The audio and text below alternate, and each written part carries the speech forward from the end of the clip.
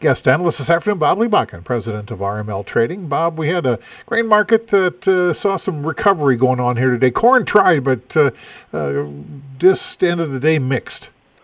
Well, last week when the farm numbers came out, USDA had that farmer farm projections and didn't really do any favors for the grain market. Showed increase of carryouts in the coming year with the higher acres and normal crop and that type of thing. So market got hit pretty hard.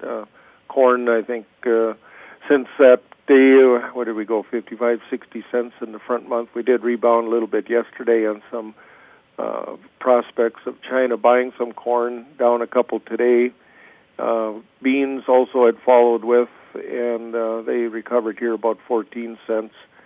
And maybe Argentine crop getting a little smaller, maybe some demand showing up, but there again, they had quite a sell-off. And the wheat market, about $1 off the high from the 14th of February, I think it was, from the low.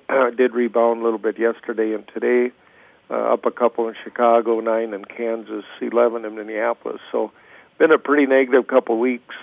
And, of course, February can and usually has some kind of a negative price action, some farmer selling going on for tax purposes, that type of thing. Now we're after the 1st of March here now, and all of a sudden the weather will be that much more important, especially in the northern hemisphere as we move forward, and planting and how the weather goes that way. And so at the end of the month, then, of course, we get the planted acreage report, and that'll be the next big one that'll get talked about. Yeah, for sure. How about livestock? What happened there then? With the cattle down a buck, they've had a real nice move up. Of course, probably gotten overbought here. Exports came in a little slower, and the same in the hogs, slower exports.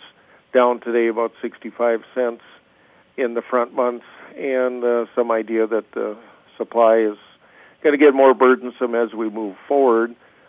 Feeder cattle, with the corn market collapsing there, had a nice rally prior to today. We did pull back just a little bit, but we had a spike up yesterday, about the highest we've seen there for quite a while. So fairly decent numbers in the live cattle, little pullback today. Anything else we need to be aware of or talking about? No, and then, of course, overseas, there's talk of that corridor that they want to try to keep intact, and there's, back and forth. Russia wants certain concessions if they're going to do that. So that is always something that could be in the offering. One day we come in and something's changed and could direct the market from that. Bob Liebach at RML Trading.